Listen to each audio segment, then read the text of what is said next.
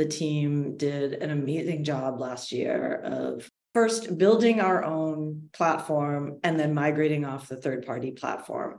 And so banking for investing is the first application, but because it's an open platform, we're able to plug in other third-party APIs, which will allow us to provide other services or build more of our own services on top of it. And today we use it not just for banking services for investing with our partner Stride Bank, but also it's the point of connectivity for people like Marqeta and Mambu and Alloy and MasterCard and others. Welcome to the Tearsheet Podcast. I'm Zack Miller. Company transitions are always interesting. And one transition I particularly like is that pivotal point when a startup matures and a founder steps aside to make way for new leadership. It's an important stage, figuring out how to balance the passion and insight of a founder with new leadership needed to continue to grow the vision. Stash, a company we've covered over the past few years here at Tearsheet, is undergoing an important transition now. Liza Landsman joined a few months back as CEO, and Liza seems to have the perfect background to lead Stash into its next leg of maturity. She combines deep product and leadership experiences in e-commerce, banking, and investing at firms like Jet.com, Citigroup, BlackRock, and E-Trade. She also worked with a lot of founders in her most recent role as investor at NEA.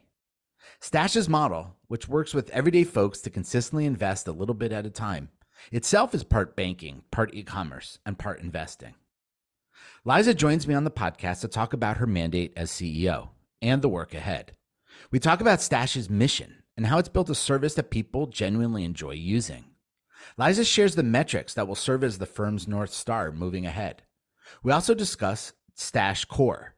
The firm built its next generation infrastructure that will allow it better economics, as well as the ability to more easily plug in partners to the ecosystem. Liza says this will manifest itself on the consumer side, but also in the firm's new work, embarking on B2B. Liza Landsman is my guest today on the Tearsheet Podcast.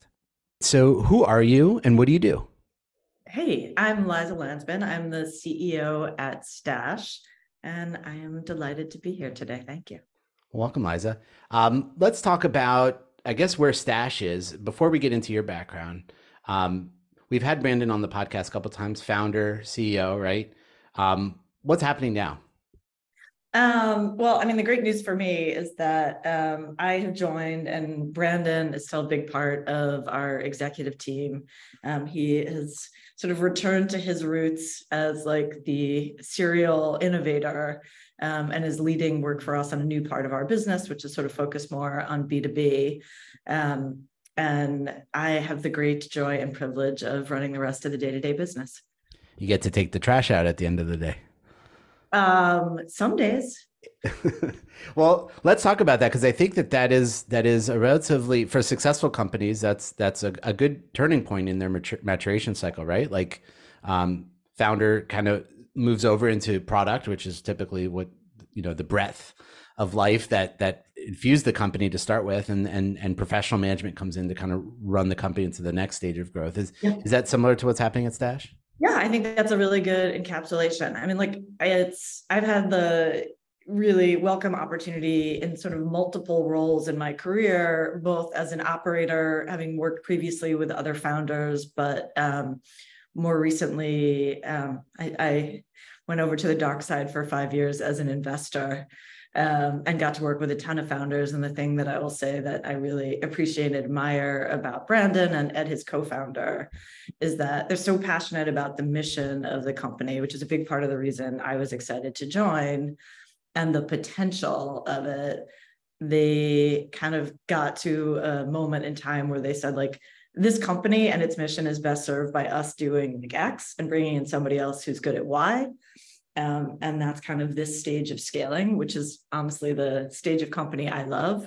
So it's a really symbiotic relationship. But all I can say is it is a great gift to work with founders who have this level of self-confidence and self-awareness. It is not always the most common trait among founders. I get that. I'm sure you saw a lot of that as an investor. Maybe we'll get back to that, but I'm kind of curious about something you said. All of my CEOs when I was an investor were lovely. Okay. All of them. Rainbows and unicorns. So What was it about the mission that got you excited to join Stash? Yeah, I mean, look, I have said this with people here many times, which is, I think, if Stash had existed when I graduated college, like maybe I wouldn't actually be qualified to be in this job, because I made so many career choices early on around like repaying my college debt, and I had no clue how to like save and build long-term wealth. Came from a family with no money, like waitressed my way through college, and I kind of didn't understand at that, that first decade of my career, the great possibility of, sort of building sustainable economic viability for myself, other than through like sweat equity, which is important, but it just felt to me like the culmination of so many different pieces of my career, working in consumer finance at large money center banks, working in asset management, working at E-Trade, working in high growth startups. And, people have said like, well, what one thing did you do that prepared you? And I was like, no, it's actually like, is all of those, the smorgasbord of those things together that kind of made me feel like this is the perfect culmination, but also one that spoke to me on such a personal level, because not only do I wish I had had it, but I think sort of equal access is, like, just as a human being, one of the most important sort of values for me. I like that. So what would you have done differently if you had grown up with a stash available to you? I suspect I might have been a teacher. I mean, I always. You mean it would have impacted your career path, not just your financial path? Oh, wow. Yeah, okay. yeah. I think I mean, the counterfactuals are always kind of tricky, because like, should have, coulda. The truth is, I have loved, with the possible exception of my last 2 years at Citi under like the pay czar, although I learned a lot, I've loved like every moment of my career and feel like I've gotten like great things out of it. So I don't look back with regret, but I do think, I know I made a bunch of choices early in my career based on how to pay off my college debt versus, oh, this is the true passion of my life. Interesting. So it sort of predefined some of the steps you would take, maybe. 100%. And what you've been at Stash 3 months now, right? In the CEO role? 2 months. 2 months. Okay. 2 months as CEO, but I came as I joined the board for I don't know, about 5 months before I moved into the CEO seat. And what hat do you find yourself wearing from some of those previous roles that you've had in your life, like primarily now in these first couple months? Because you're still just learning. It's not, I mean, yeah. I'm sure there's still stuff you figure out about the business every day that's new. Oh, 100%. Yeah. I feel like in most growth businesses, that's true, even if you've been there for 5 years. But I guess a couple of things. One, certainly capital allocator. And I say that in part because like how you invest your money, I mean, it's similar as we think about it for consumers, but how you invest your money is like a pure expression of what you value. Mm-hmm. And so here it's around building out sort of this next generation team for this next phase of growth. And so it's a combination of capital allocator, like what projects are we going to work on, what things are we going to fund, but also what kind of talent are we going to attract, and how are we going to retain the best talent. Two, I'm an old product person. That always sounds terrible when I say it. I've worked leading product teams many times. I guess I'm just a middle-aged product person. But spending a lot of time on product, I think one of the things that is great about where the company is that it's done so much incredible foundational work, including launching Stash Core last year, which we can talk about in more detail later. But we're very rich on feature functionality. But one of the things that has also happened over time, and we've talked about it a lot, like the core essence of the product is so powerful and so deeply needed and loved by consumers. But over time, as like this is so common in high growth companies, we've kind of become like a loaded baked potato. So like lots of great stuff lumped on top of the potato. And we're doing some work now to actually clarify and streamline the consumer experience. So particularly for first-time investors or, sort of less confident investors as they come on the platform, they can kind of get to the meaty kernel of stuff they want to get to sooner. And so I'm spending a fair amount of my time on the product side as well. And that's also really fun for me because I love that stuff. And one of the things that I've found covering Stash over the years is like, there are very few companies in our coverage space that people like have an affinity towards in fintech, like really enjoy. And that's one of the things I've heard from users of Stash. It's like there's that enjoyment factor, I think, that doesn't exist. It's not easy to get. No, you're right. I mean, I think it is part of the magic of the platform. I mean, some of it I think comes actually, frankly, from the business model itself. Because unlike many other players in the fintech category who are sort of necessity because of their business models, very focused on driving transactions, the interaction consumers can have with those platforms is literally quite transactional, and everything in it is designed to like push you to like do more and more and more. And actually, because we're on a subscription model and like we don't rely on transaction volume, we're just trying to like coach you to do the least amount to get you the best outcome, right? Like it's actually very simple at its core, which is like small amount invested consistently over time in a diversified portfolio with buy and hold. And I think we also have really created the product so that it's structured in a way to guide that behavior as opposed to like preachy and pedantic. It kind of like learn through doing rather than let you read a 75-page white paper before you like pick your first ETF. Yeah, like the brand voice is very sounds like a peer or maybe a little bit more advanced, but definitely not preachy in any way. It definitely feels like you're being guided gently with enough space to kind of figure stuff out on your own. And I assume that's intentional. Absolutely. We want it to have a vibe that is kind of like your friend who is into the market, who you ask for good advice. Right. And you're not asking for stock picks per se, but it's more like how to invest well, which is more valuable. Yeah. 100%. I mean, like, I think part of the magic that is in the model and the way we engage with consumers is that it does feel accessible. It does feel like a peer. I think part of the reason I personally was so drawn to this is having grown up inside of like traditional legacy consumer finance in great blue chip companies. The thing that you can't fail to observe when you sit inside them is that they are terrific and perfectly designed if you are part of the 12.5% of America that is mass affluent. And for everyone else, not so much. Fee structures don't make sense. The asset level requirements don't make sense. The interaction model doesn't make sense. And, you know, our goal is to actually lighten the load of work. I mean, you think about like, what is the mental load every human has every day in this country, particularly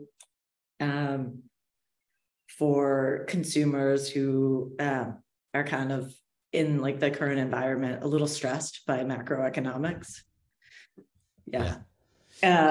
Like we really view our role as to actually like lessen that anxiety rather than heightening it, which I think has historically kind of been one of the common modalities of like big finance. Yeah.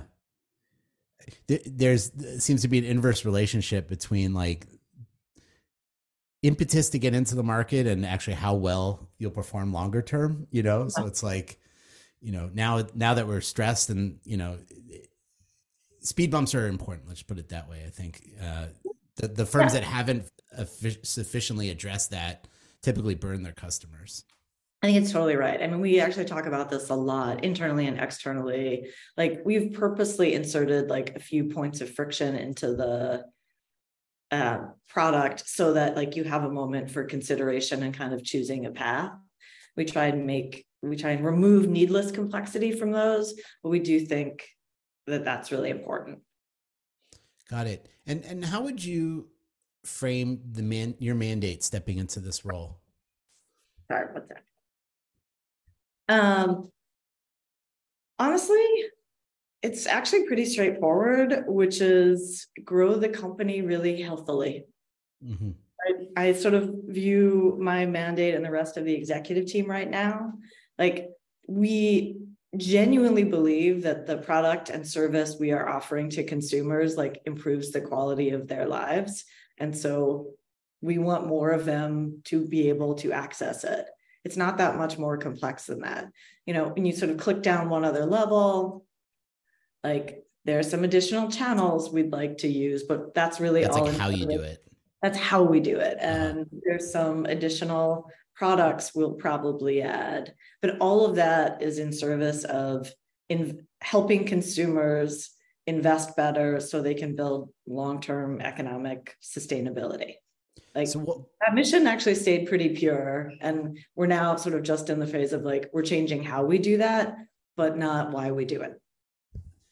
Well, that makes it definitely clearer for you moving into this role. And I guess what kind of metrics would you use, Liza, to determine at a company level healthy growth? Yeah. So, I mean, obviously we look at like whether our subscribers are sticking around.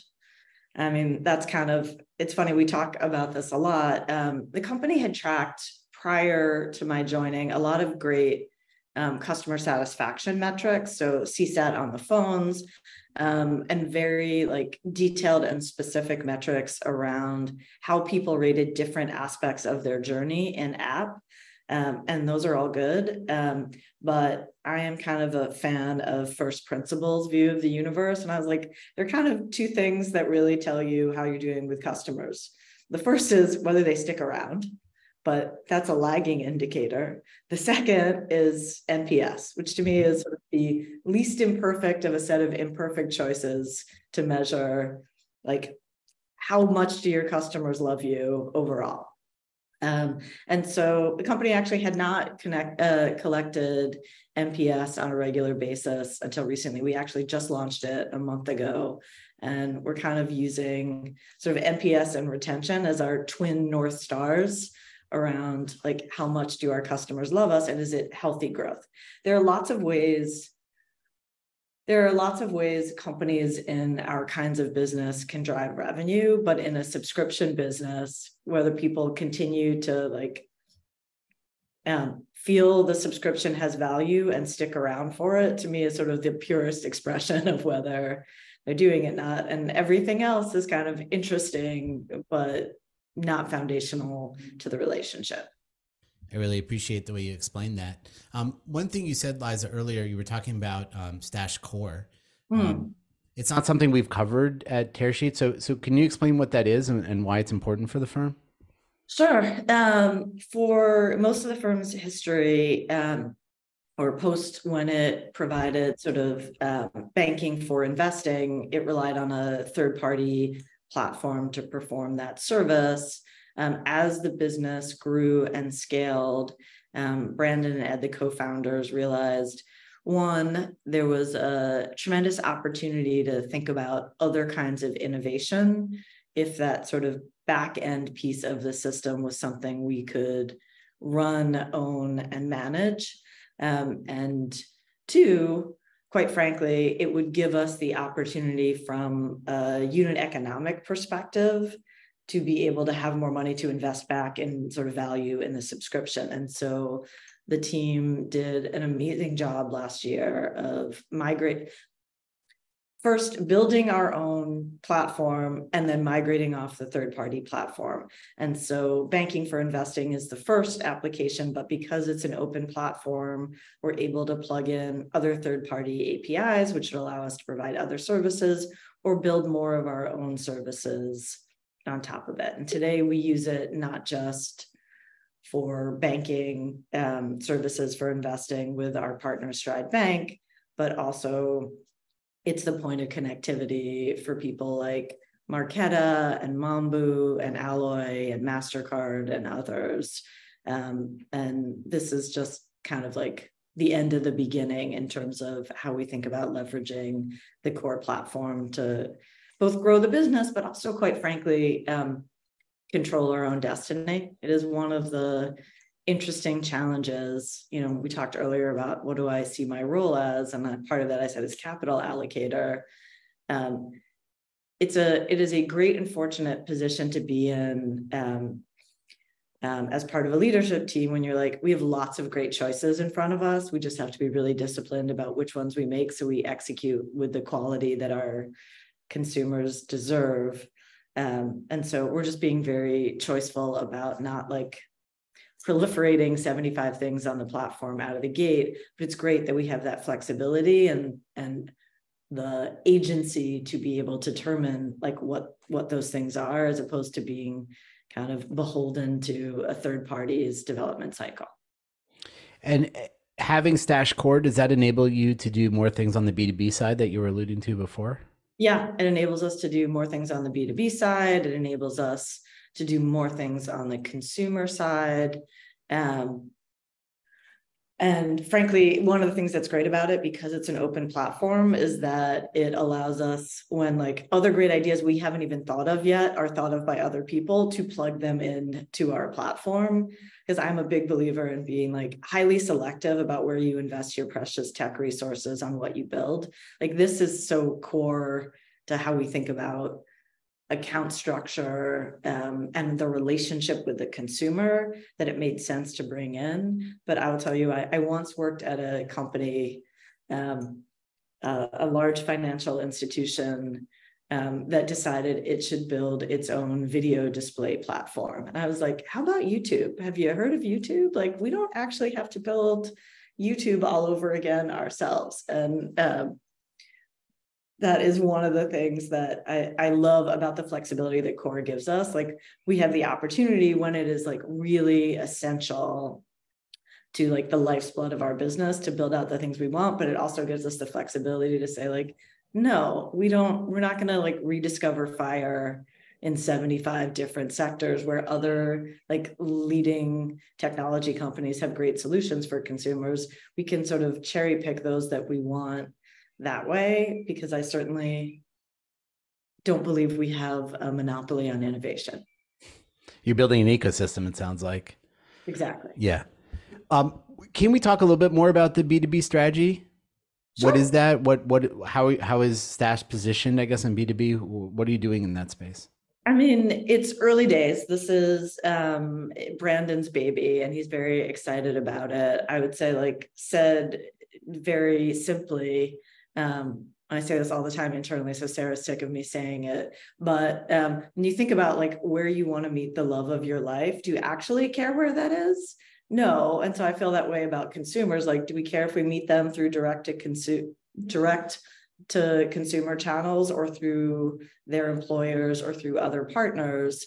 When we think about what we have to offer, both the holistic offering and some of its constituent pieces, like the stock back card, there are lots of different channels through which we think it's appropriate for consumers to encounter this offering. It doesn't just have to be through like social media or Google search, or through the App Store.